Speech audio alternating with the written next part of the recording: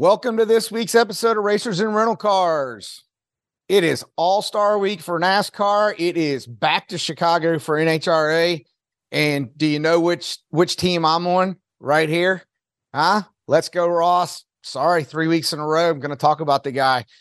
But before we get into all that, got a really special guest that is going to be on the show with us this week. And coming straight out of way down south, if you're a bracket racer, if you're a social media person, the name Shabs might ring a bell, but we're just going to call him Shabs until we get him on the show. But we're going to have a quick conversation. He and I have a lot of different perspectives. We're both, obviously marketing people, sponsorships and motorsports, but he's got a little bit different insight, and we got a laundry list of stuff that is going on in the world of motorsports, not to mention just professional sports, media, streaming, podcasting, just so many other things to talk about that really kind of set the table for the way a lot of different things are going to be going on, the way a lot of different sponsors, Fortune 500 companies and so forth are doing things, and how it's just going to impact as we move forward through 2023 and into the future. We're going to get started on that right after this. Let's put it up for the weekend warriors. It's the Racers and Rental Cars podcast with your host, Top Fuel Cam, Cameron Foray, and his co-host, Mr. Top Sportsman, Don O'Neill. Keep on till they can't ignore you. Let's put it up for the weekend warriors. All right, this week's guest, none other than Shabs coming in. Look at this guy. I thought I had a pretty decent hillbilly studio out here in my shop, but look at this. He's got a soundboard, got this big old pole coming out of the ceiling and whatnot. But I mean, good Lord, Shabs. Yeah, show everybody, right? Look at this. This is ridiculous. I mean, how do I bring a guest on that one-ups me in the equipment department? I mean, oh, look at him. He's got the nice little light ring for social media going on right there. Shabs, what's going on, my friend? Oh, not much, buddy. Not much, man. Just wrapping up another day of pretending to work hard, I guess. Hey, no, well, before we get started, I want you to tell the audience a little bit about you, and then I'll dive off into how our relationship has intertwined itself over the years. Sure. Yeah. So, I'm a little bit of a nomad when it comes to the motorsports world. I grew up in a place that's not necessarily known as a hotbed, down in South Florida, and ended up actually through the internet getting hooked up with Scotty Richardson and being his help and helping him launch when he was doing an online school, doing that deal. Was there for a while, kind of hopped out of there, was working for Luke, helping him do his online deal, very similar business model, so to speak. And then I was over at FTI for years. I was at Overkill Motorsports for years. And then I got the opportunity to come out here to Frankenstein. And my role here at Frankenstein is a little bit different, but Frankenstein's a little bit of a different company. I do work a little bit in the marketing side of things, obviously, whether that be creating videos or, writing articles for our landing pages, things like that. And also I get to play a small role in our research and development process as well. So I kind of get to do all of the fun stuff and none of like the crappy stuff. So it's pretty much the best job anyone could ever ask for, to be totally honest. It's a dream come true. I've been here for 5 years now. And for, a 30-year-old kid that, just wants to be in this industry, I couldn't imagine a better role, to be honest with you. Well, I was trying to remember today when it was that you sent me the text message and was like, hey, I'm applying to this company. And I was like, man, I cannot remember how long he's been there. It actually seems like you've been there longer than 5 years. But then again, I guess for both of us, when we're doing things that we're passionate and we enjoy about, time kind of screams by in that fact. Oh yeah, that's for sure, man. I mean, I remember first time I ever got like a real professional opportunity in this industry was when I started that bracket racing memes page, like years and years ago. It was like it was the predecessor to Double O Shit Show, you know? Absolutely. Absolutely. And now don't get me wrong, like David and them have taken that level, like that style of community. Cause that's what I think, you know, memes and that stuff is. It's like it's a building of community. They've taken it to such a level of creativity and execution that is far beyond my talent range. But like that was kind of the beginning of it. And that was the whole idea of it, was trying to build a little bit of community without, you know, I was a little more reserved than David and them are. But, you know, through that, I got so many different opportunities. You know, I got to write in Drag Illustrated. I got to write in drag coverage. I got to write in dragraceresults.com, which are huge deals to me. And like you said, man, looking back on it now I'm kind of thinking about it more. It's pretty wild that I've been afforded these opportunities and been able to exercise my creative bone in honestly a real niche area that I truly am passionate about and have been for my entire life. Oh, absolutely. And so if you think about it, like again, the keyboard warriors are always there in anything that we talk about, especially when it comes to social media and media. But bracket, you know, when you did bracket racing memes, like there's dirt track memes, there's motorcycle memes, like it does not matter, right? If it's an enthusiast passion, I mean, I'm kind of closet. I've been like behind the scenes. I am into these reining horses, right? A lot of, you know, you know what I'm talking about, right? Like I never knew what they were until I started watching Yellowstone, right? And then I'm like, they even have their own memes and so forth for those horses, right? These riders and so forth. And it's like everybody gets so like sensitive and uptight, right? And my whole thing is like with David and Double O, the only time, and he and I talked off air because, you know, I had him on the podcast. The only time I get my quote unquote panties in a bunch is when it kind of goes off the rail at somebody's mom or daughter or sister, you know, something like that. I'm out, you know, it's just, you know, I got 3 sisters and I got daughter. No, I'm out on that. You know, okay. There's a line. I even my silly ass has got a line. Okay. It may take a long time to get there, but I got a line. Oh yeah, I know. I can relate to that. That's very, very understandable. You know, like I said, I don't know of anybody that would sign off on 100% of everything that David has done, but there's no doubt about it that you can't take away from what he's been able to provide and add to our racing community. So in my mind, I think that that's invaluable, and it's a net gain of an unmeasurable amount for how much it helps build and help stir conversation in our little marketplace of bracket racing. Oh, so you know, and I know you listen to Dale Jr. Download and so forth. And like you're a podcast person, you're listening to all these different platforms, just like myself. Right. And the one thing that our sport, and when I say our sport, I really legitimately mean the entire umbrella of drag racing. Okay. NHRA, bracket racing, NMCA, NMRA, you know, ducks races, radial racing, even the no prep kings. Like if it brings attention and eyeballs, we need to have something to talk about. Okay. And if we're not talking about Tuesday, Wednesday, Thursday, get into the race weekend, like we have 3 or 4 days of every week that we've got to fill with content, and it needs to be in some way, shape, or form. And there is no way that a day doesn't go by that David doesn't pop something out there that, you know, he is the best, and I'll call it, I mean, he trolls and it's awesome. Like, I mean, you know, after Ducks race, he made that post about me about freaking mozzarella sticks at the concession stand. I'm like, dude, you know damn well I don't eat mozzarella sticks at the concession stands. You'd have been better off saying high noons. You know, they're out of high noons. That's Don's look. But so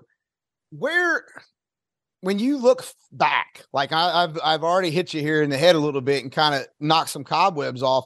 Like when you started bracket racing memes and that took off, did you, at what point did you go, okay, I'm done with this and I'm moving on to something else? So funny enough, I remember starting it. I remember the exact day. Now I don't remember what I made, but I remember the exact day. It was Christmas Day. And I was at my grandmother's house. It's like in the afternoon, like at the end of all this.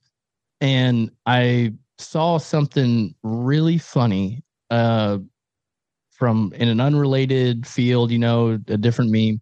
And I was like, there is nothing like this that anybody's ever done about drag racing. So do it. Like it takes 5 minutes to make a Facebook page, and did it and ran it up. And I actually did that for, God, it feels like I probably did that for 5-ish years, 3, something like that. And then another guy kind of approached me about buying the page because he wanted the followers to basically run ad campaigns through. And is a legitimate, human being. I knew who it was and stuff. And I kind of went back and forth on it. And I was like, it cost me $0 to do this. And what I got paid was pretty damn good for having a $0 investment in it. I mean, I was literally working at a golf course, and was now all of a sudden had something of worth to sell, as far as it may not be a business or a business model, but is at least an ad campaign space. And that's what he saw. And we came to a price, and it was pretty good for me, and honestly worked out pretty well for him in the long run. But yeah, basically just shuttled it off, and it blew me away as far as how many doors it opened. I mean, that opened doors for me to get into the World Foot Brake Challenge, to get into the Spring Fling, and provide different little services for those guys. Because this was you got to remember, this is at the birth of using the internet to promote racing, and using the internet to try to promote individual brand styles for parts. For parts manufacturers, that is. So it was a very unique thing to be there at the precipice of it all, without intentionally trying to be there, and just learning it and picking up different cues and like figuring out, your audience timing and looking at insights and like, what the hell is this? Okay, well, this many, okay. And then I have to go look at, different marketing white papers and stuff like that to scroll through and be like, okay, so, oh, wow, this is good here. Okay. Well, all right. That's interesting. And this thing says I'm doing good. So, okay, cool. They say this minimum number must be this thing. And now it's, a little bit higher than whatever that might be. And, it's just kind of moving around. And so it was just fun to play around with that stuff. And it honestly afforded me a solid 3-year education that you literally could not go get anywhere else. No. And that's, I always talked about it, like even in the Army when I was recruiting and so forth, and still today, you have the philosophy, right? When you go to school, you learn something, you learn the book, the philosophy, right? And that's great that the philosophy. And then there's the practical execution and application of how it's really used and done on the ground in the real world. And you're absolutely right. When you start trying to figure out what an email address is worth, what an impression of an eyeball is worth, and and you're doing these ad placements and you're trying to have these conversations with companies, like for me, it's you tell a company or someone that their email list is worth 1 penny per email address that they have. They go, no, it's worth more than that. And you go, no, it's not. It's really not. I mean, it's great that you've got a list, but it's really not worth more than that. Right. And then you have to try to explain, because there isn't a book. It's just hey, this is what, it's really like doing speculative investing and so forth from that aspect, because you're projecting that you're going to get something out of, basically nothing at that moment. Right. So let's kind of dive a little bit further into that. I've been talking for about the last 3 or 4 months about Meta and TikTok and these social media platforms and how it's just turned into this big pay to play, right? Everybody wants their blue check mark and, and they want to pay for it. And I feel like it's time to move on into something else, right? It's like trying to find, like, it's why I went to YouTube. Like I'm way late as far as a podcast goes, right? Way late going to YouTube. Way late. I mean, like way late. Like I'm old, right? So, but it's the way that I feel like you're going to have an opportunity in the future, because I mean, I have clients that spend money on Facebook and their ad impressions have tanked because it's just how the algorithm is and now what they want to do with Meta and so forth. What's your perspective for how you're doing things over there inside Frankenstein? And then also personally, the way you're trying to approach it with a strategy. Sure. Yeah. So my observation right now with what we have set up, so you have to keep in mind, I inherited the social media real estate is what I call it. So your YouTube page, your Facebook page, your Instagram page, all these things are, in my mind, real estate pieces. Okay. And what you're trying to do is make your real estate as valuable as possible to the algorithm. Now, that changes as far as like which way the wind is blowing in North Texas, because there's not a whole lot of consistency to it. There's trends, but trends tend to die off or pick back up based on what the creators are using. So, for instance, there was I would say it was about 2 years ago, there was a trend where Cletus was basically taking his YouTube videos, right, cutting them down a little bit and putting them onto the Facebook platform, right? Just Facebook. And they were doing tremendously well, right, for his engagement and stuff. Now, his followers, his audience and things like that are very dedicated. His content type is extremely entertaining. It does what I call lands. It's an airplane. An airplane needs to land on an airstrip, not in an apartment complex. So his content is landing beautifully. So the thing was, at that time, it would appear that, long form, over 3 minutes video on Facebook only is doing tremendously well right now. Right. Well, then you try to apply that, and if you're misusing a content type into a different brand, to a different audience, things like that, it may not land. You may crash and burn. And that happens. That's okay, because you have to experiment. But at the moment, like what I'm seeing is a lot of entertainment base. So yes, there may be information in there that you're trying to provide, like as far as from a parts manufacturer side here. But people want to be entertained. They open up their TikTok, and when TikTok first started, it was like, get some cool shots, put some decent music behind it. You don't got to do too much with transitions and things like that, and it'll land. Now, if you try to do that, you're probably not going to take off so well. It's not that what you did was a piece of crap. It could look really good. It's just now when people open up TikTok, they are getting fed more. Like my personal feed is a lot of stand-up comedy stuff because it's entertaining.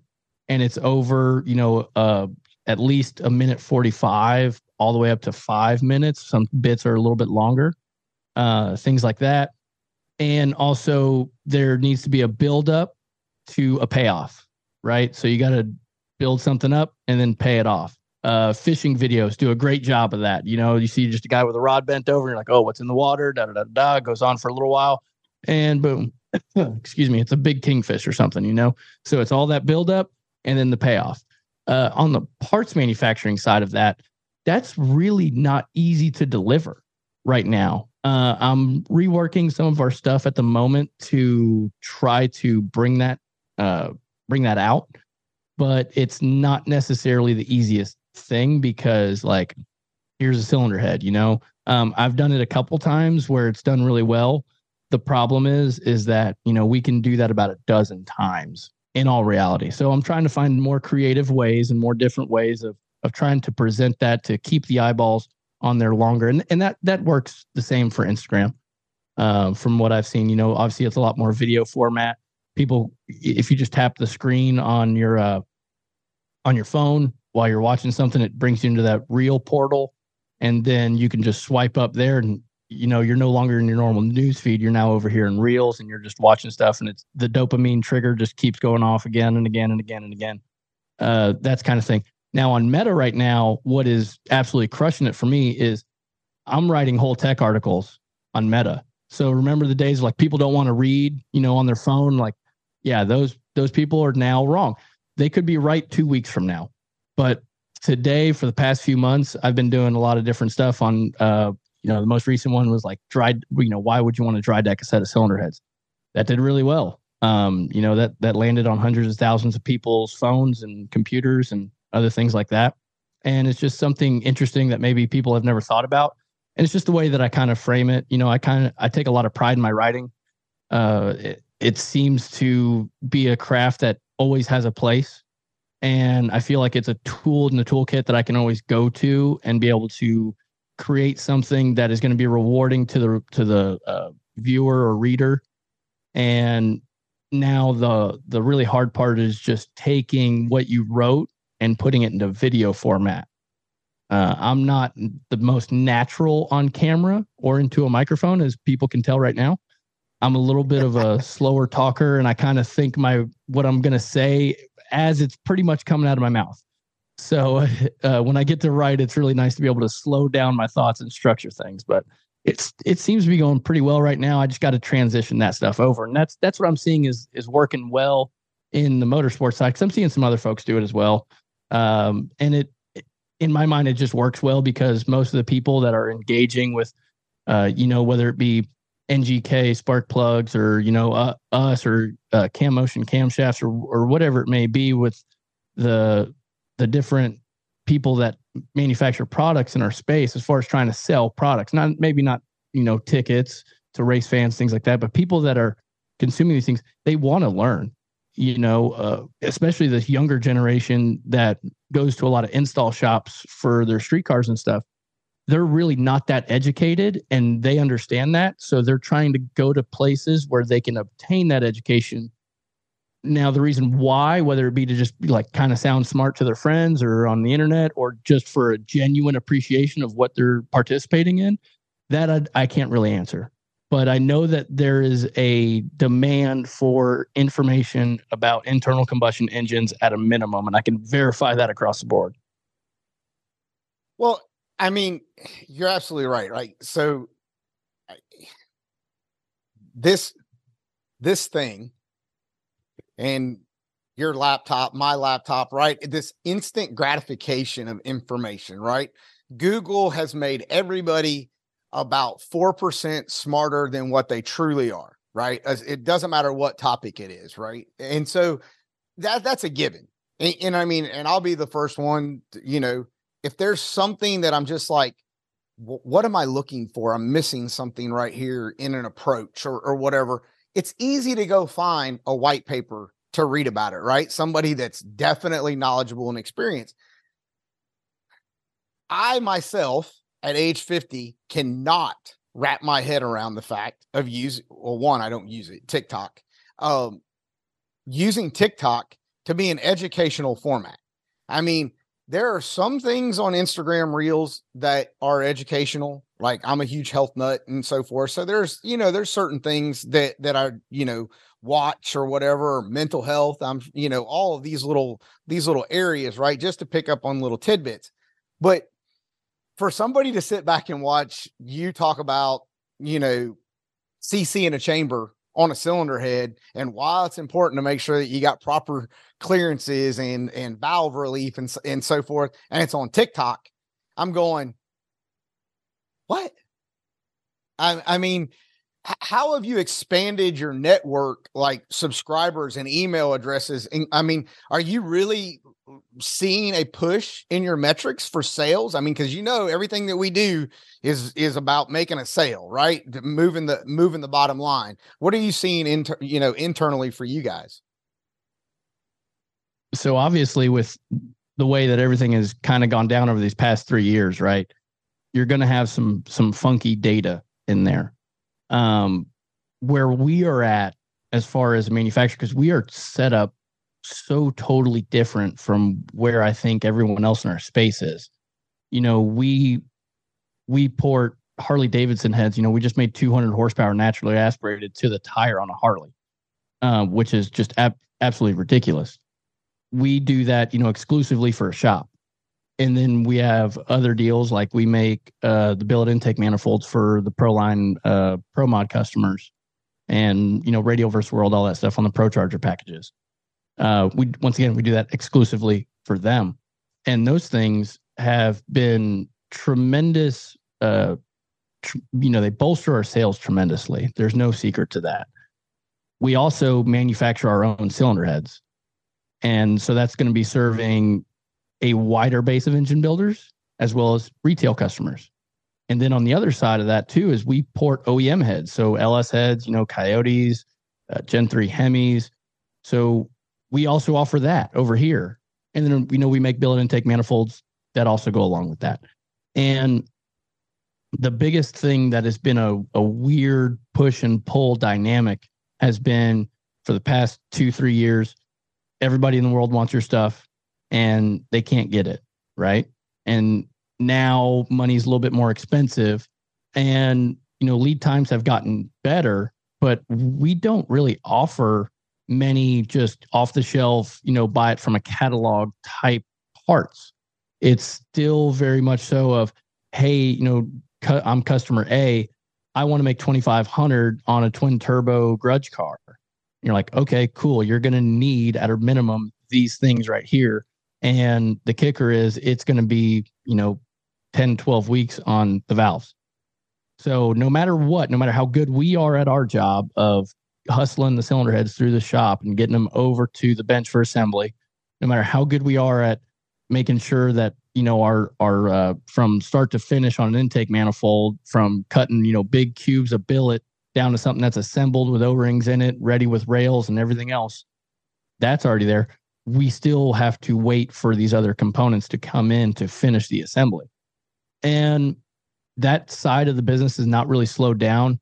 I would say the lower end of the market is what slowed down the most for us.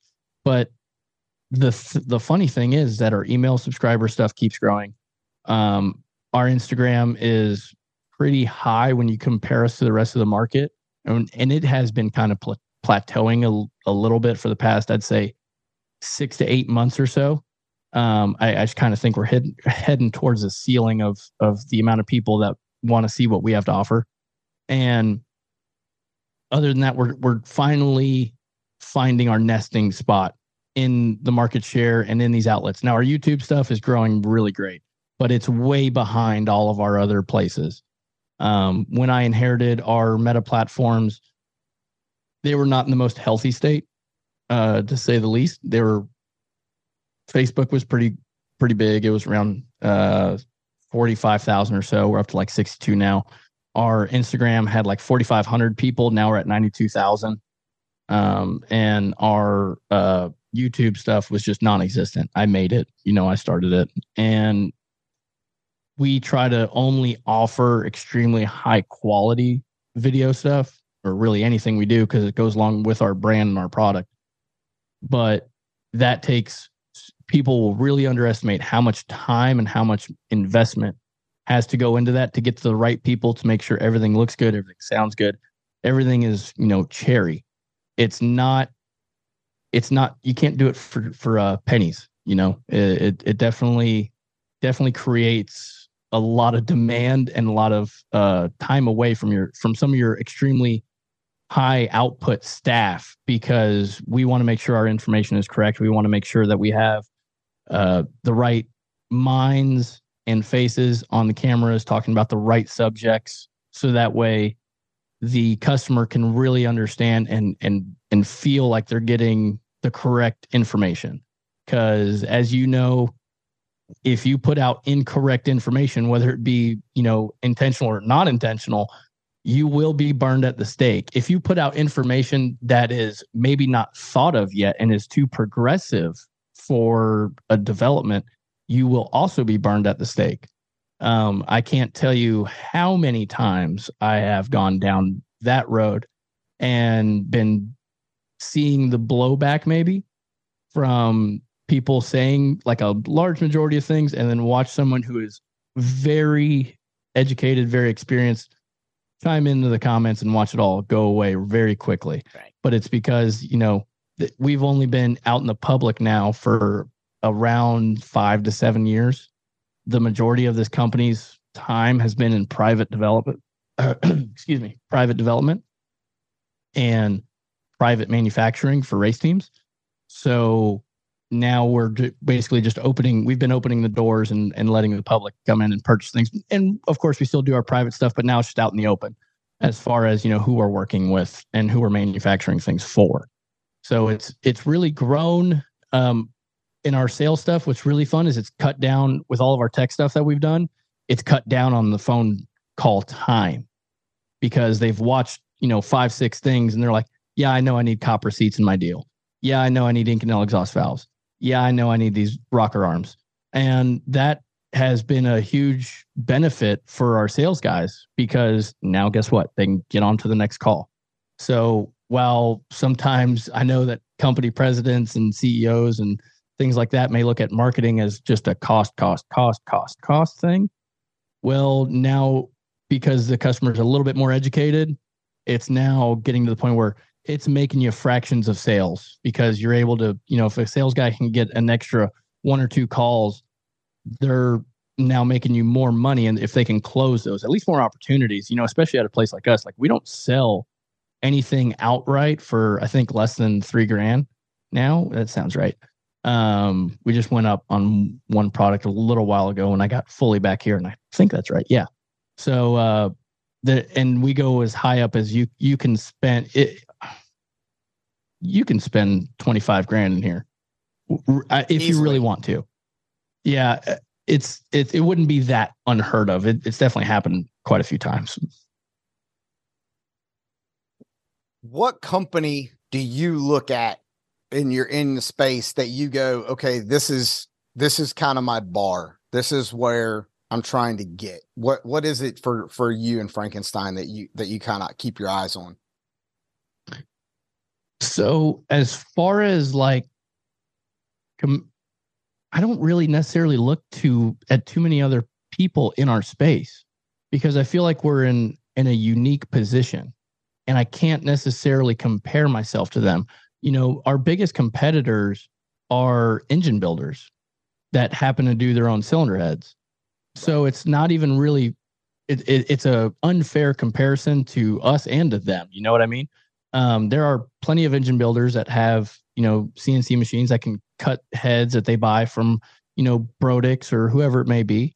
And, that cylinder head has been developed specifically for that engine package that they've put together. And it does more or less exactly what they want it to do, what their intentions were with it. When I'm looking out for inspiration and things like that, I'm looking at other marketplaces that have a specific niche. Number one, they have to be a hobby. So, motorsports is a hobby at the end of the day, no matter if you're Rick Hendrick or you're like you or me, having a race team is a hobby. The second thing is that I don't want I'm not looking for like an equity group owned thing because they're more or less, they've already reached success. They're already more or less probably very profitable and things like that. And they're trying to just not rock the boat. They're trying to maintain an even keel and just keep the money printing machine going. So those are the 2 criteria. One of them I would have to say would be Bahio sunglasses. I'm not a customer of them, but they work in the saltwater fishing area. And they have a very unique brand. They have a thing where they, give back to the community. They do a big deal in planting mangroves and stuff in areas that are hurting for it in those habitats. And they offer a quality product. So, that's the other thing. They have to be towards the high end of their range. So that is one that I draw a lot from. They're very good at what they do.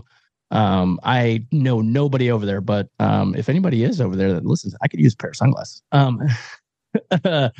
But besides that, they do a great job. I also look at other companies that rely solely on a brand, such as smaller craft brewery places or distillers.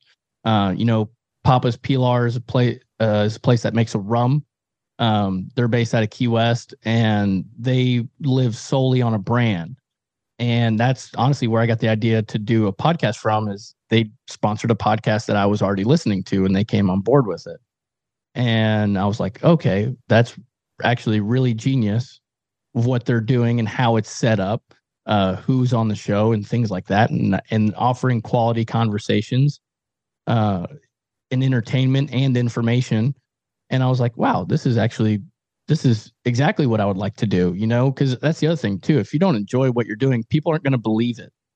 And if people don't believe that you like it or that you like what you're talking about, they're never going to buy it, let alone want to understand it, want to know why it's, better or why it's a piece of crap. It doesn't matter. They're just going to tune out. So those have been two of the companies that honestly I look at, and, in the spirit world, your brand is your entire lifeline. It is everything.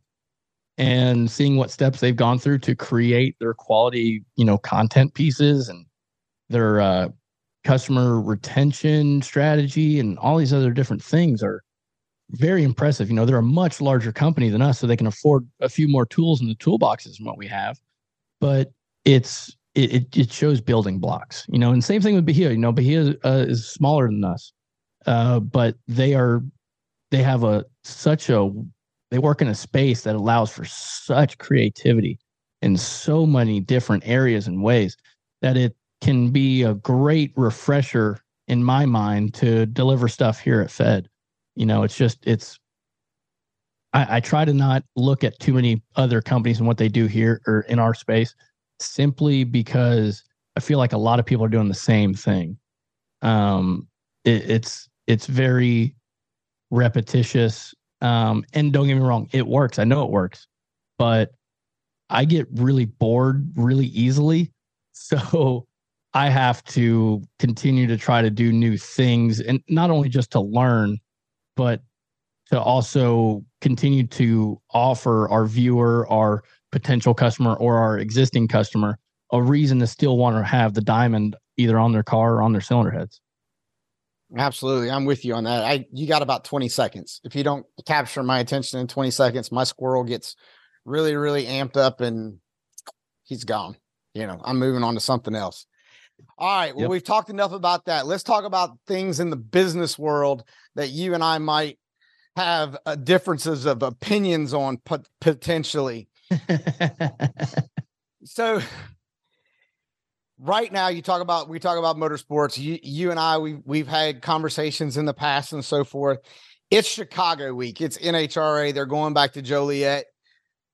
What has been your take right now on, this year of 2023 has been very roller coaster-ish, if you will, as far as a news cycle goes for NHRA. We've lost Brandomir, the potential of losing Phoenix, heck, Elite, Erica, they can't do anything right, as everybody wants to talk about. We got Langdon, being made a scapegoat, and we got all these things going on. I'm over the four wides. Like, what's been some of the takes, that Shabs has, if he was still making memes with Double O Shit Show as a consultant position? What are some of the things that you've kind of absorbed, if you will, and kind of sat back and said, man, I really wish. Yeah. Yeah, I would say this, number one, I'm super pumped that the NHRA is heading back to the Chicago market. When you look at fan bases, demographics, things like that, Chicago is still something you can't ignore. NASCAR obviously saw that and followed in suit. They're doing the street race there, which that'll be a unique situation coming up this summer. But with the NHRA returning there, you have to, for someone that maybe doesn't pay attention that much to the NHRA stuff, Chicago is normally known as a place that has a super hectic schedule because you also usually have the Jags All-Stars accompanying it. And that can lead to funky schedules, especially if there's any weather thrown in there at all. Now that's a little bit different. I think when, heading back to Chicago, the on-track product is going to be a little bit more predictable. Obviously, we've had some controversies in, every class leading up so far this year. Nothing has been business as usual, as far as I would say, except for maybe in bikes. But that's honestly like it. I think here in Chicago, it's going to be who is going to be able to take advantage of the missteps made by other teams, drivers, whatever you may want to put it as. Because moving forward from Chicago, it's kind of like moving into week 6 of the NFL or week 7 of the NFL. It's going to separate the contenders from the pretenders. Everybody wants to try to hype up every event that way, and it's simply not. But are we going to see that these things are flukes? Or are we going to see that, oh no, this is actually trending this way?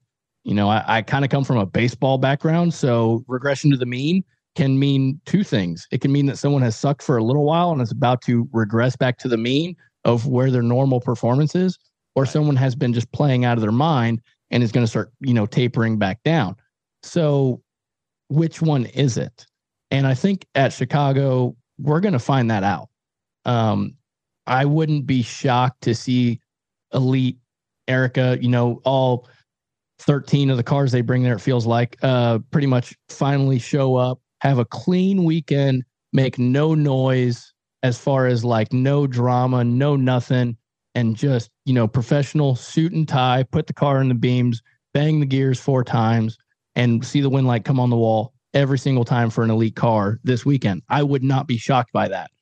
Also, on the other hand of that, I wouldn't be shocked if KB, or not KB anymore, it's Titan now, does the same exact thing either. It's kind of hard to ignore those 2 Titans in that class.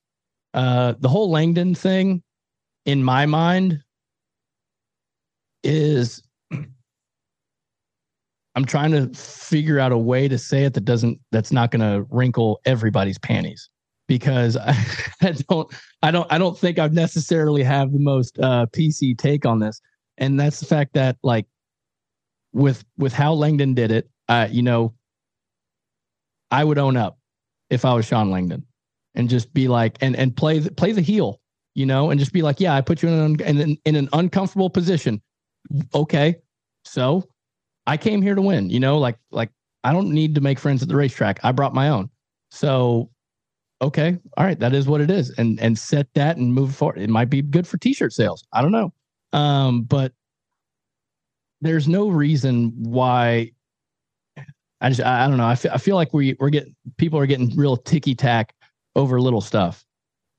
Just because they've been doing it for a while and like, okay, yeah, this shit happens from time to time, and you either accept it or you figure out how to work around it. It's really that simple, to be honest with you, at the end of the day. Well, I know from my standpoint, right? And again, we'll talk about it when we start talking about Ross, but I felt like this year, the Coletta camp, J.R. Todd and Sean Langdon both missed opportunities to be the bad guy. J.R., you could read it on his face when Forrest ran over him. He wanted to go off, right? And like that would have been the dividing split in funny car. J.R. Todd calls out, you need to retire, get out of the car, blah, blah, blah, right? Like there was the PR push there that we could have some t-shirt sales and J.R. Todd could be the heel. And it's valid. I mean, it's somewhat valid, right? Right. How many people do you want to get next to a senior citizen in Top Sportsman? Dude, I have like made the comment. No, he can go ahead of me. And just, yeah, exactly. I've done that before. Yeah, no, I'm not going to be beside him. Yeah, right. You can send him first. I get it. You know what I mean? Like personally, now if I'm paired up with him, it is what it is. We got to go, do our thing. But if there does come a point, and nobody wants to have the Richard Petty retirement where you're not relevant for nearly a decade. And I wouldn't say that But here's the other thing too, is you can flip it. Look at John Force still out here being a badass, and yeah, you could play it. And see, I think okay, I'm for the fact of having the rivalry. This is a controversy. Again, we're talking about the news cycle, right? I am sorry, but we are still in an entertainment business, and we need ratings and viewers, and we need media to write and have an intriguing perspective about what we're doing. J.R. Todd calling out John Force, that would have been awesome. Would have been totally epic. Sean Langdon saying, you know what? I don't like him when he puts the helmet on. He might be a great guy, but when he puts the helmet on and pulls up beside me in the staging lanes, I want to crush him. And I don't care if you don't like it. I really feel like at times we need to have a little bit of the reels, right? We need to cut promos. We need to have some WWE smack talk and be okay with it. I think we need Erica to have a rivalry with Caruso. I mean, they always talk about Erica and, and Matt Hartford or whatever, right? Or Erica and Greg and so forth. But no, it's, Caruso, she's the new female in the class. Let them have a rivalry. Let there be something to push that and so forth. We need more entertainment of smack talking. I don't want everybody to get along. That's, if we want to get along as human beings, that's fine. But as competitors and racers, no. I'm not going to tell you that I like everybody that's in my class. Absolutely not. Can I like them as humans and respect them? Absolutely. But you roll up here and put a helmet on? Nah, I don't have to like you. And I may tell you when we get to the end of the racetrack, yeah, I don't like you. Not while you're wearing a helmet, and I think that's fair. Nobody, how many people in football play across the line from each other and then their families go and they go on vacation together, but they're out there smacking each other left and right like there's no tomorrow. And I think that's cool. And so let's segue into that right here. Let's talk about Ross and Larson. Let's talk about the Chastain Kyle battle, right? Let's talk about that. What is your take back over there? Because I know you like the entertainment, you like the hype and so forth. What's your take? Well, there's still no doubt about it. No matter how cliche and what I call them phony, the cars are, the next gen car, it doesn't necessarily always lend itself to allowing the best driver or the best team to perform the best on the racetrack, right? However, Mr. Kyle Larson has proven that he is my generation's AJ Foyt, Mario Andretti. Nobody can ever take that away from him. He's won in 7 different types of race cars at Eldora, which is just stupid. How many people drive 7 different types of race cars in their entire motorsports career? It's pretty rare. It's really rare. He's done it all at one track and not just driven and not just performed well, but won. He is the immovable object in my mind. Kyle Larson's not going to wake up tomorrow and not have any talent. Then you have the other side, which is the unstoppable force, which is, team no brakes over there at Ross Chastain. The guy will literally will himself to perform to the best of his ability for Trackhouse and Mr. 305 and Justin Marks. Because he has to. Ross Chastain has been through the cycle of restarting his career a few times over now. So every time Ross Chastain signs a deal with anybody, in his mind, I have to assume that he's thinking, this is the last contract I'm ever signing. And I think probably every racer that, lives on a professional scale has to assume the same thing. But you got to understand for the majority of racers in the country, overall, it's not their job. It's not their profession. It's not how they feed their families. It's not how they put a roof over their family's head. For Kyle Larson and Ross Chastain, it is. They don't have another skill. They can't build you a shed in the backyard because they don't possess that skill set. However, these two guys can drive the living heck out of race cars. I love Ross Chastain, and I'm in a weird spot, and I also love Kyle Larson, but the thing is, and you just saw the other day, or might have been today, that Justin Marks made some remarks talking about how he's going to try to rein in Ross a little bit, and maybe this isn't, like the Trackhouse way or whatever it is. I think that's a little bit of a PR fumble, because what do you have to lose? You're not Hendrick Motorsports. You're not RCR. You're not the Wood Brothers. You're not here because you have already proven to the entire industry and fan base that you quote unquote belong. Are they capable? Absolutely. Do they belong in my mind? Absolutely. Look at what they have done in their body of work in such a short period of time. They have way, way outperformed teams that have been in the sport 3-4 times longer than that, especially at the cup level. But there's no reason to squash any of this. The whole thing with, Noah and Ross is a very simple situation. If you've ever seen a bar fight go down, 99% of them look just like that, where some guy grabs some guy and he goes, "Don't touch me," or "Stop it," or "Let go," and it gets answered. That's all that was, in my opinion. That's not like a decade worth of transgressions and being snarky back and forth to each other in private or whatever, and then it just boiled up. No, that was just an instant heat of the moment thing. Like, no, don't touch me. I don't like that. Stop it. And then bam. Now, of course, that defensive end that was in between them got a hold of Noah's right hook that was coming from about 3 counties over before it was about to land. And that would have been really interesting to see how that shook down.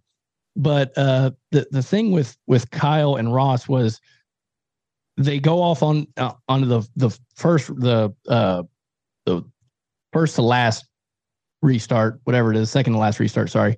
And it was extremely tight. Neither one of them were going to give room. And that was going to be what settled it. They were both willing to lay it on the line because, like, okay, I can sacrifice the car now. We saw it in the Xfinity race with Larson when he saw John Hunter Nemechek trying to get to his left rear quarter. And he's like, I got to get away, So he just decks it. And he's like, okay, I pancake this car on the wall in the last corner. Who cares? And as he's pancaking, John Hunter Nemechek has the same exact thought at the same exact time. And they're both not going to make the corner. So it was the same exact situation. Just put it on the other side of the racetrack on the very last restart. I don't think either one of them were going to make the corner in my mind. Just watching that, obviously I don't have access to the data and things like that, but just observing, I really don't think any of them were going to be super clean or what they would consider a quick lap around Darlington. But I'd be damned if we weren't all entertained based on that. Well, and that's so I am for it. That's what I mean. We have to have this, right? Like, so I can sit here and put all 3 hats on. I'm the sanctioning body. Guys, I really don't want you fighting, right? Like Kevin Harvick came out, the Cars Tour with Junior, and he's like, man, but again, I'm sitting over here going, Kevin, you are one that will throw down at a moment's notice in the garage, like between trailers. Like you'll chase somebody through the garage area, right? Okay, Kevin, I get it. You're older now, right? That was younger, less I give a F Harvick back then, right? But at the same point, I go, as a fan, I want to know that my guy, if I'm a Ross Chastain or a Trackhouse fan, I want to know my guy has 0 Fs. I'm here to win. That's what I'm getting paid to win. Now, if Justin tells him behind closed doors, hey, do me a favor for the next couple weeks. Let's not try to wall anybody. Let's let the embers kind of cool down and then turn him loose again. Well, okay, so be it. We'll start the news cycle back up. But, I think it's been 2 or 3 years ago, I heard Harvick on a podcast talk about when he went to work for RCR, that when they had some low years, that their philosophy was, if we weren't good on the track, we were going to give them something to talk about from off the track to distract everyone from talking about our lackluster performance on the track, right? A distraction deal. Right now, Absolutely. I think Ross Chastain is doing nothing but living rent free in anybody that he comes up behind or pulls up beside. I believe it. I'm sorry. He is living rent free in everybody's head because the DBC guys say it. The I don't give a F tour rolls on. And I mean, I'm for him. I really am. I think he's great for the sport. I don't care that half the reporters or journalists on XM radio on Sirius, half of them don't like it. I don't care. That just gives you something to talk about. Oh yeah. I mean, you look at, Bernard Pollard Jr., a guy that played in the NFL and is now watching NASCAR, and he asked on Twitter, I think it was yesterday, he hears a lot of people making the comparison between Dale Earnhardt and Ross Chastain. And I answered it with like, it's kind of a reach, but it's also kind of appropriate as far as making that comparison. The reason why it's appropriate is because of what you just said. He's living rent free in everybody's head. Nowadays, these cars change colors so many times, but when the spotter keys up and goes, hey, the one is 6 out back and closing, that is a chilling factor for that driver now. They're like, oh, God, what the hell is Ross going to do? And guess what? That just made it that much easier to get that position, right? At the same time, for Ross to be considered Dale Earnhardt, it's very simple what he has to do.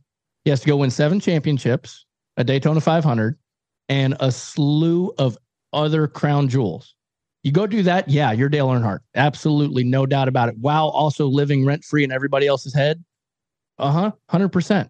The everything, Trackhouse merch, all that stuff, we're going to see those record sales if the same attitude continues and the success is delivered along with it. It's one thing to be running around, in behind 20th place and running your mouth. Like nobody wants to hear you. Like, no, stop. Like you're not that guy. You're fodder. Exactly. Right. And the one negative out of the Jeff Gordon era was that we get a lot more prim and proper people that are absolute badasses behind the wheel. And the marketing side of things never gets to take off because, it's just another guy with a haircut from Supercuts and he's got, X brand glasses on and whatever else. And he's sitting there drinking, his favorite Starbucks drink or whatever it may be. And he goes home and the Jimmy Johnson thing, like, oh, the biggest thing about Jimmy Johnson is, rides a bicycle around the racetrack. And it's like, oh, okay, that's cool. Like it was cool the first time you showed it to me on Race Hub. It wasn't cool the 75th time. Well,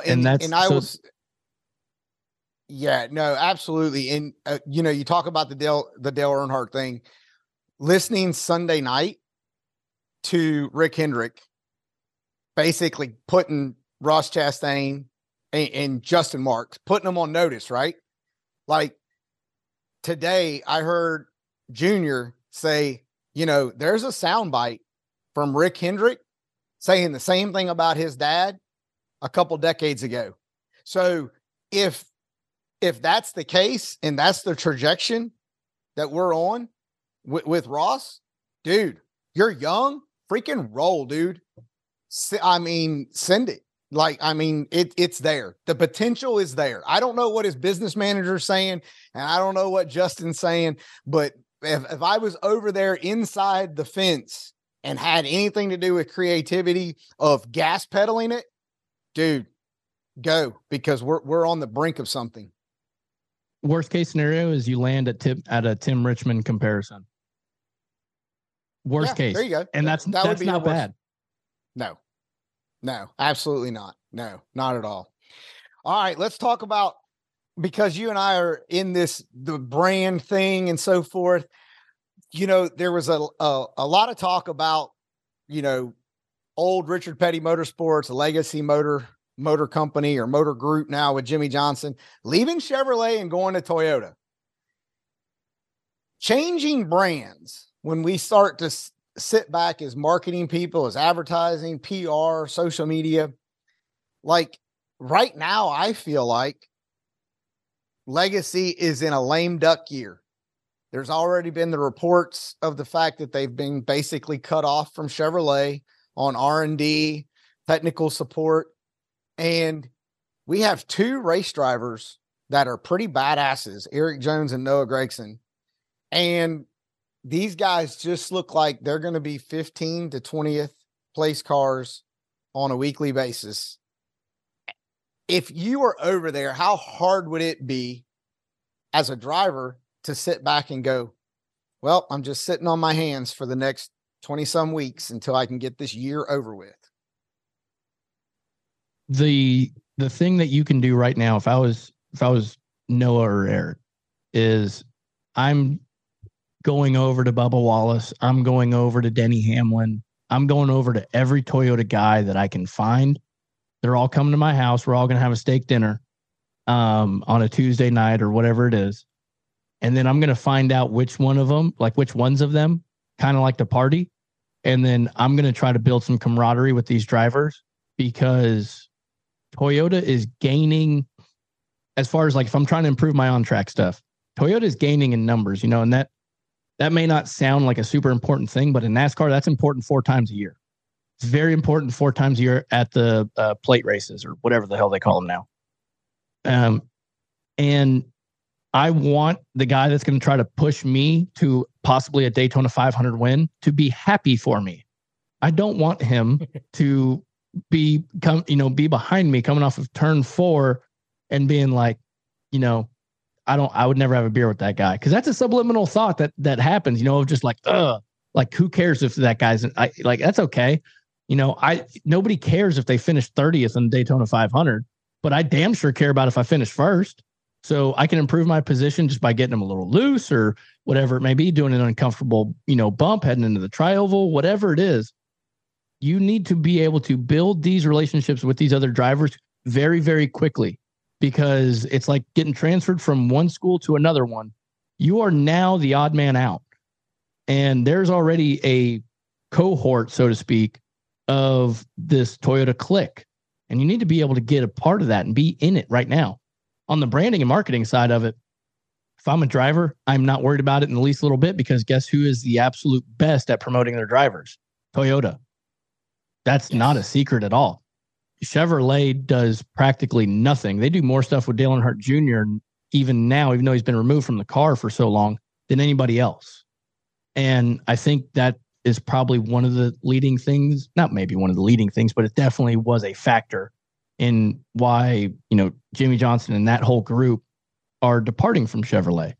There's no secret that Chevrolet has cliques. If you've ever worked with Chevrolet Performance at a professional capacity, you understand that they are hamstrung to a degree on what they are allowed to do. So now, whether that is a competency question within Chevrolet Performance or not, I have no way to validate that. You know what I mean? By letting your 7-time champion walk away from what could be such an amazing opportunity in the first 5 months of the deal is pretty astounding to me. But I'm not shocked about it, because it's Chevrolet Performance. Like I've come to accept this reality. I'm a little bit jaded on it. Like I just look at it and go, oh yeah, no, that adds up. But going to Toyota, like the amount of resources that are available at Toyota are tremendous. The amount of branding opportunities for not only the team aspect of it, but also the driver side of it are tremendous. If I had $100 million in a barrel that I just wanted to burn, and instead of doing that, go start a cup team, I'm going to be looking at Toyota, just to be totally frank with you. Yeah, Chevrolet does have the best engines. I can verify that. Ford has a lot of different offerings that when it comes to the B2B side for the team owners and things like that to make a lot of money with.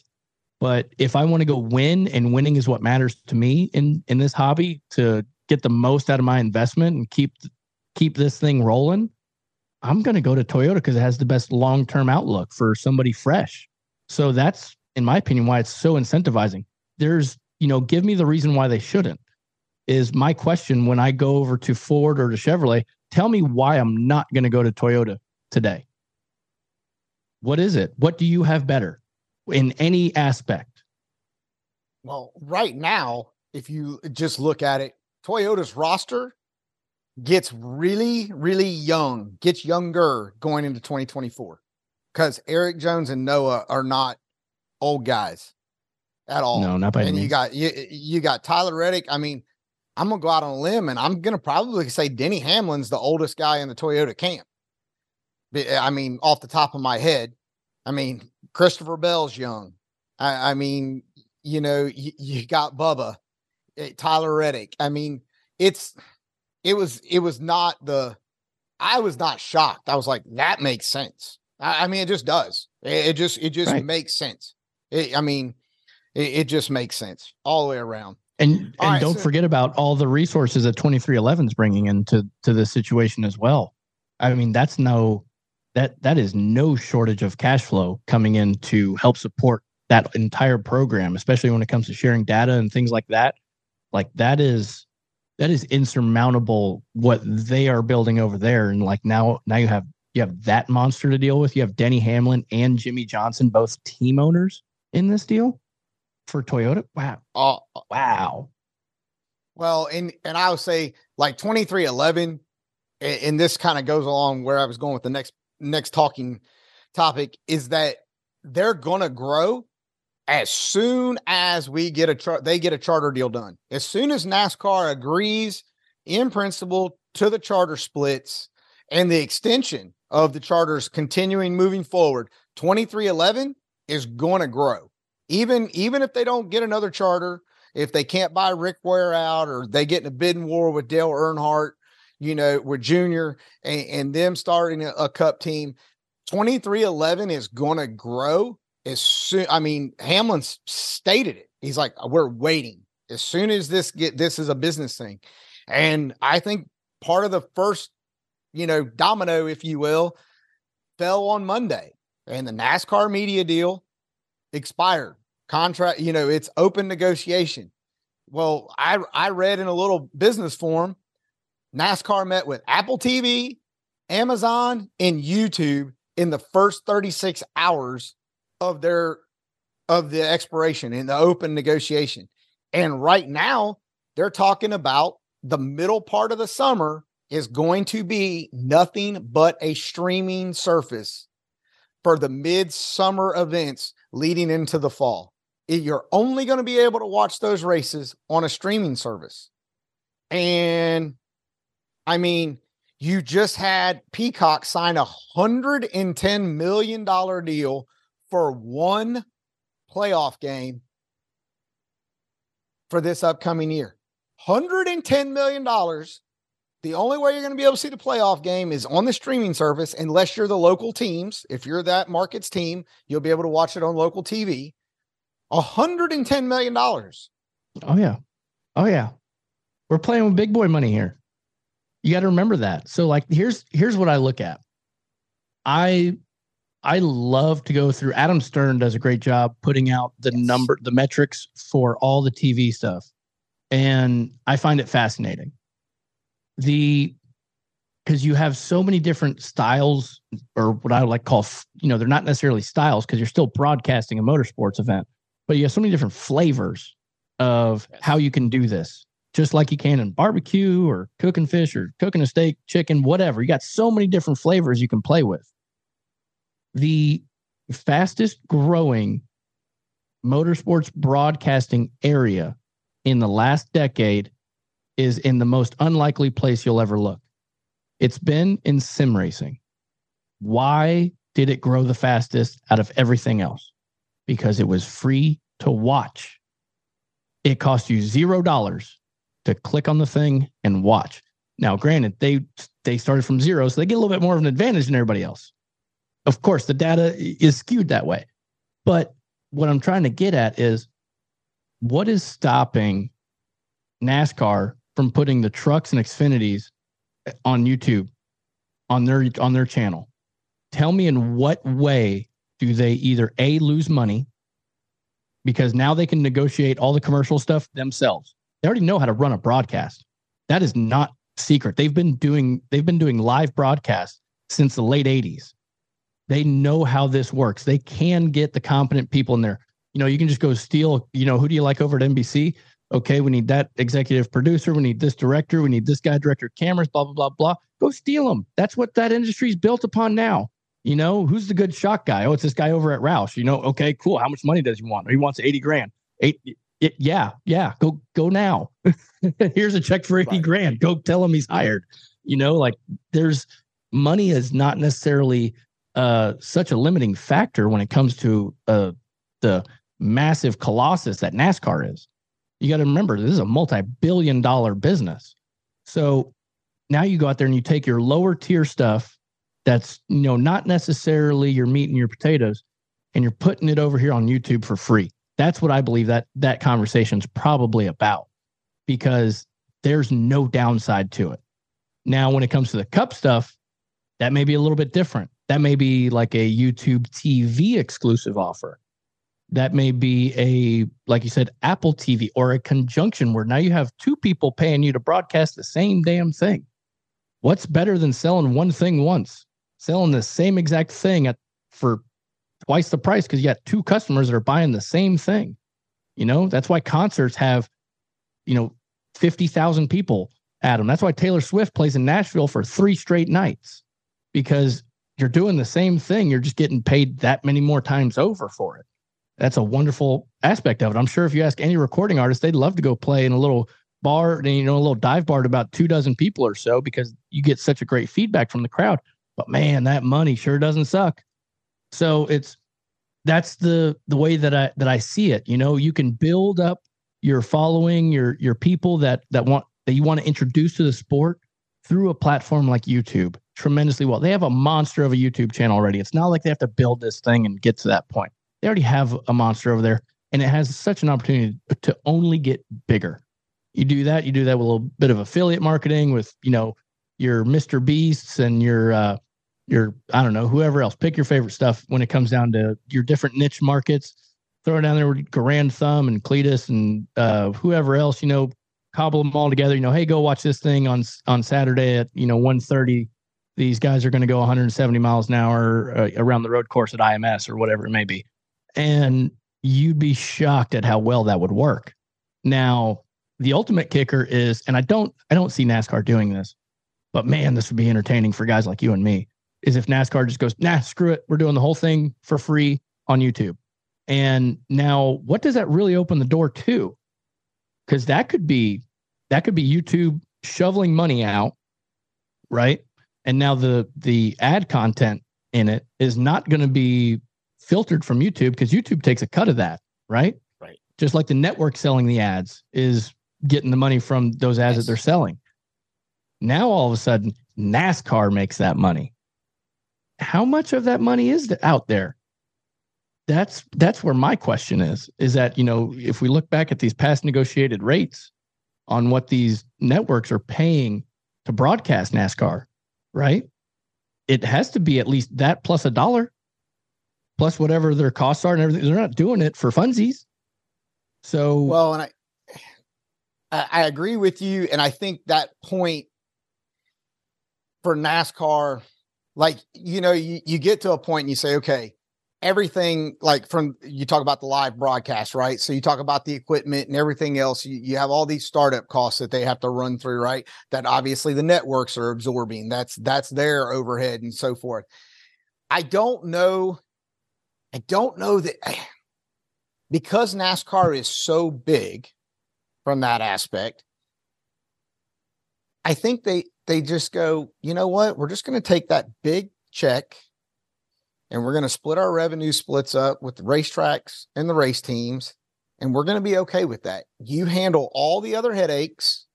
We'll give you the product and we move forward. And they say, okay, that's where we're at. Where I think now moving forward, they still want that. But I think, you talk about YouTube.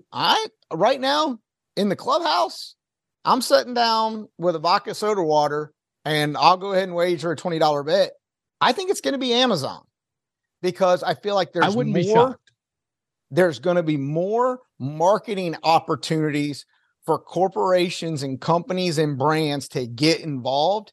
and capture that data, shove those ads and make those sales. I really feel like that's where I just do. I feel like it's going to be Amazon. I don't think it's going to be the entire year, but I think that midsummer piece is going to be Amazon, because what do you have in the summertime? Nobody stays home. They're traveling everywhere. What do we have? We can watch whatever we want, stream whatever we want from right there. That's my gut. Like I said, I'd bet $20. I don't think it'll be Apple TV, and I really don't think it'll be YouTube. But my gut was Amazon. Based on what I've watched with the Apple TV stuff and baseball, man, they have stumbled hard. They're getting a lot better, but when they first started, it was a little rough. I'm not saying that, just to pick someone when they're down. Like, that's obviously pulling off a broadcast like that. I can't even imagine what it is to pull it off and make it look effortless. There's so many different things that have to go right for you. But Apple TV was not really set up to be in a place for live events. Now they're trending that direction. They're trying to build it into their portfolio and stuff like that. They took a really big chunk out of the elephant when they got the MLB games. And I think it shows an initiative at Apple that they want to do this. So, okay, that option is open. But is Apple going to throw $500 million at NASCAR to go out there and think about how particular fans are already about broadcasts, about how picky they already are about broadcasts. So from a brand, like from a maintaining of your product that NASCAR has, right? Because it's a TV consumed product. Yes, there's a live option that the fan can participate in, but it is still a TV product. So at the very first fumble that Apple has, because people are going to be looking to hang them for any excuse whatsoever. So the first fumble, the first bad camera shot, the first time the feed drops because it's streaming, you know what I mean? Like, anything goes wrong and they're going to burn Apple at the stake, right? Amazon, they may do the same thing too, but think about all the practice Amazon has had to pull off with the NFL games, because they've already done this.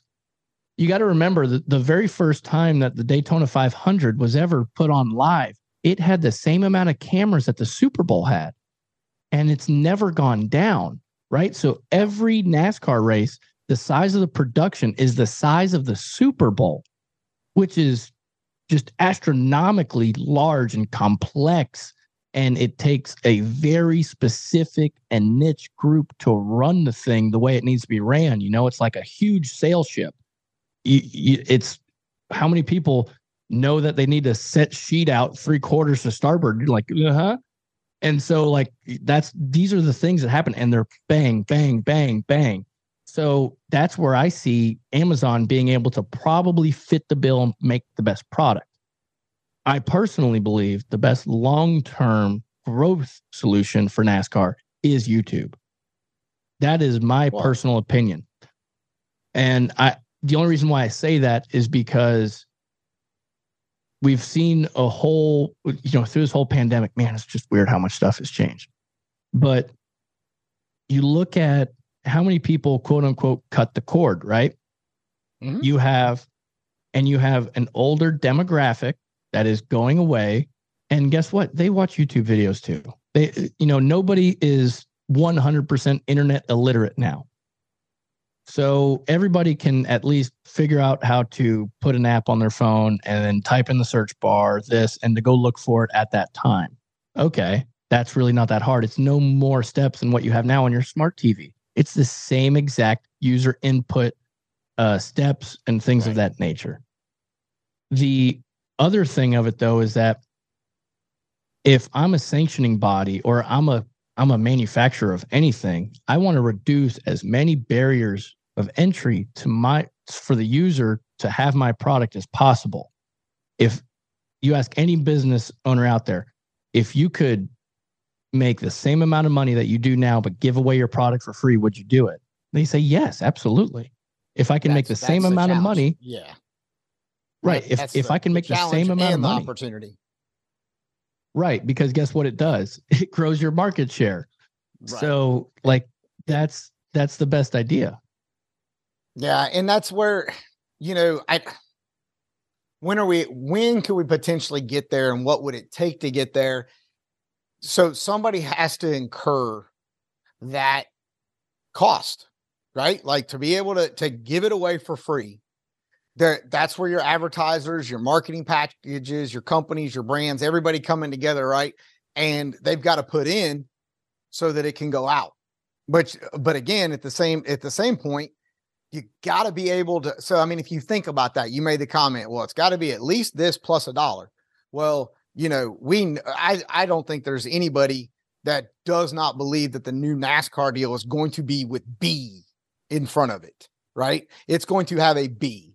And so if it's a B and $1, that means we got to bring in B plus $25 to be able to break, right? Or make money to still function.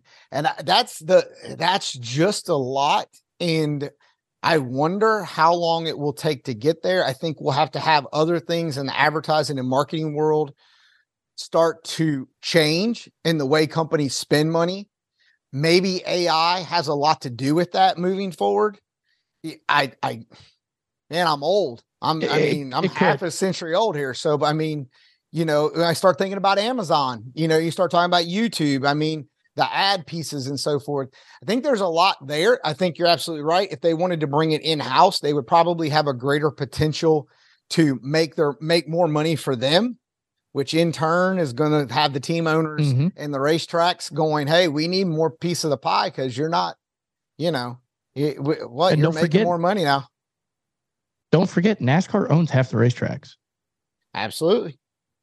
Right. And now I would like for someone to figure this out, because I don't know the answer to, and outside of having inside information, there's no way I would have the answer to this question, but FS1 does every truck race. And I'm curious if NASCAR and Fox have a similar relationship to the NHRA and Fox when it comes to that particular broadcast. Because if they do, guess what? You're already paying for it. You're already doing the thing. And as an introductory, as a step to wean you away from the heroin that is the network TVs, to then put this thing live. Because guess what? The truck races, when's the last time a truck race got over 1 million views? Or a million rating, a 1.0 rating, sorry. It's got to be years.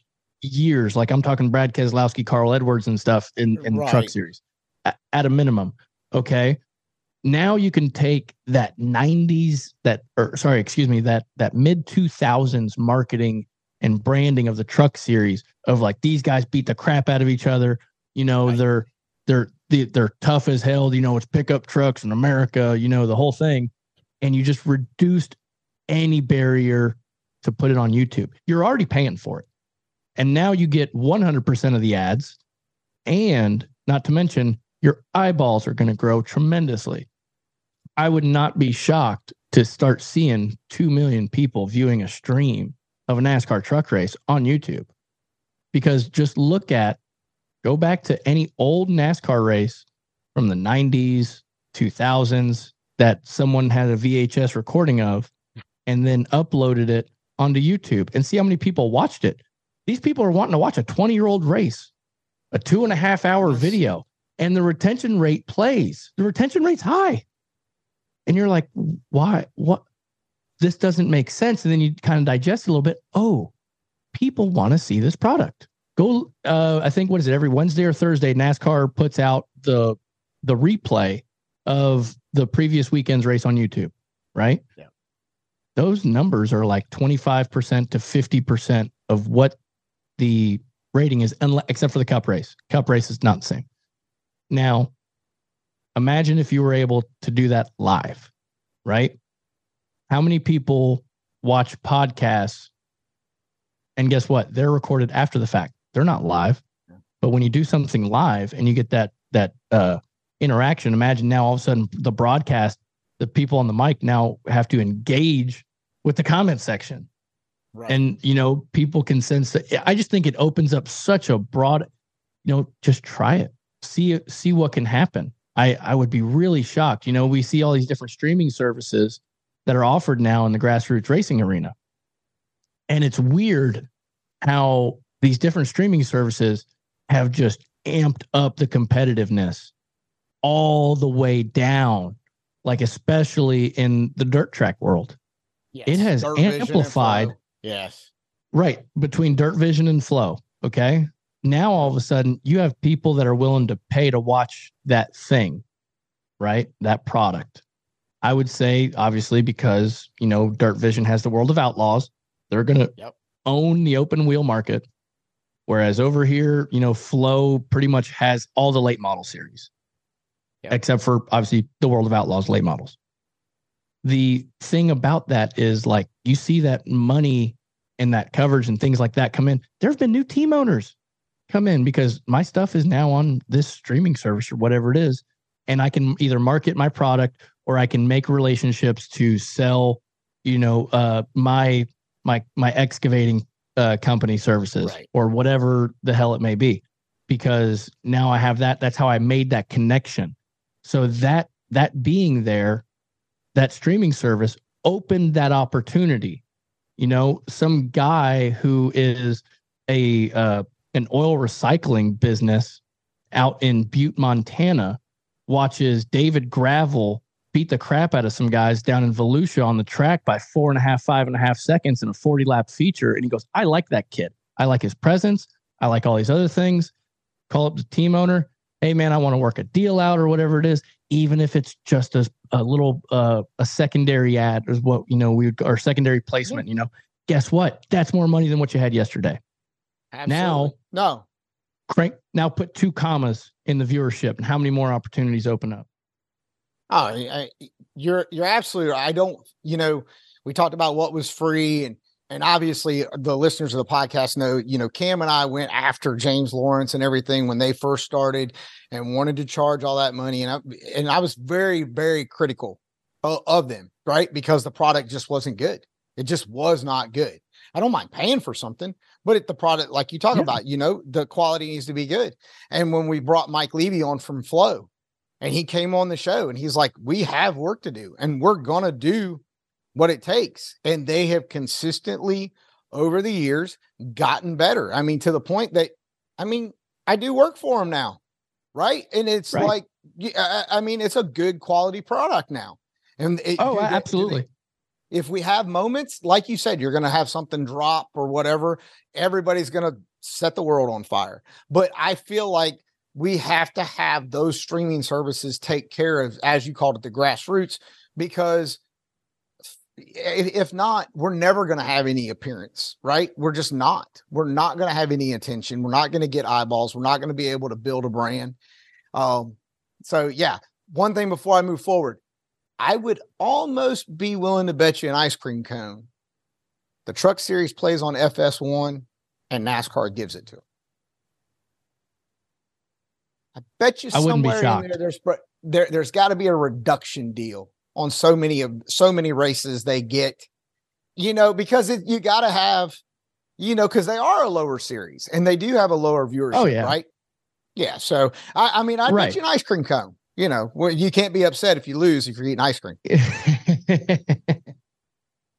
All right, man. I have kept you on here. Listeners got to be losing their mind. Before you go, 2 questions every person that comes on Racers and Rental Cars podcast has to answer. First one, you get to send 1 Christmas card to anybody in motorsports. Who are you sending it to? Anybody in motorsports, I get to send a Christmas card to. I would have to say it's going to be the Swindell family. I've really enjoyed what they have put together with the Speed Lab and their YouTube stuff. And I would like to find a genuine way to thank them. All right. That's the first. Their name hasn't came up before. Second one, and this is the one that is always the fun one. You get to send 1 WTF card to anybody in motorsports. Who are you sending it to?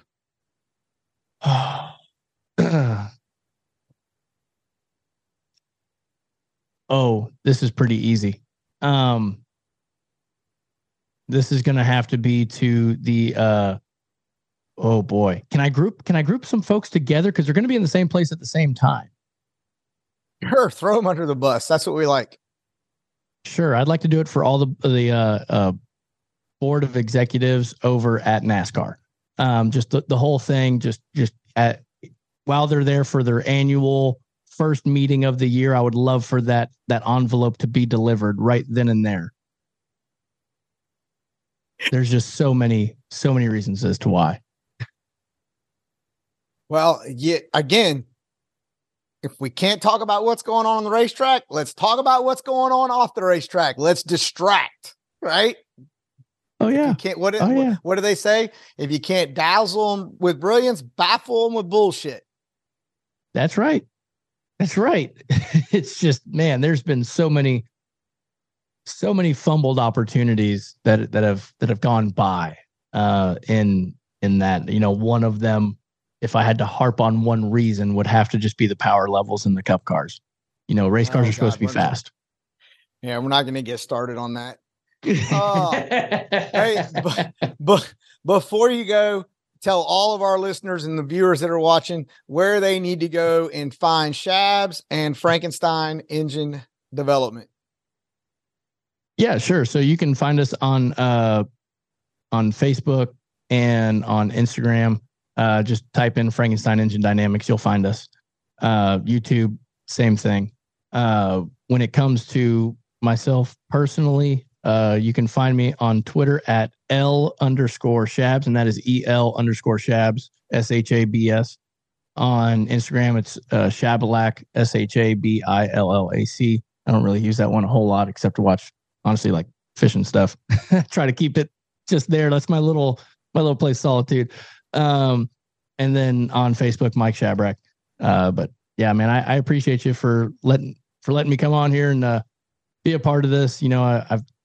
I've been listening on and off to this thing since y'all started the first one. I love the idea and the concept of the show, what y'all been doing. It's very enjoyable for me. Well, I appreciate you saying that. It's been a roller coaster ride. It's been a dumpster fire. It's been #shit_show. And I'm just doing the best I can to talk about the things and perspectives that I have. Like you said earlier, different experiences, different backgrounds. And sometimes, society just needs somebody else to say it in a different manner for it to resonate or flip a light switch, whatever the case may be. That's it, man. Everything's always just a matter of perspective. That's exactly right. Shabs, dude, really appreciate you taking time out. Kept you much longer than I planned on. Thank you very much. Tell the entire team at Frankenstein, keep doing what you guys are doing. I'm about to get with you about one of those billet intakes for a Pro Charger. We got to talk.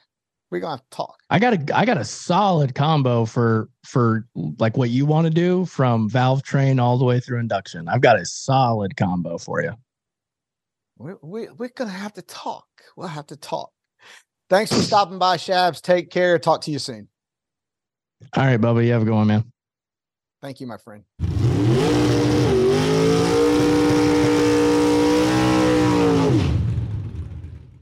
Well, folks, there you go. I know the episode was very long.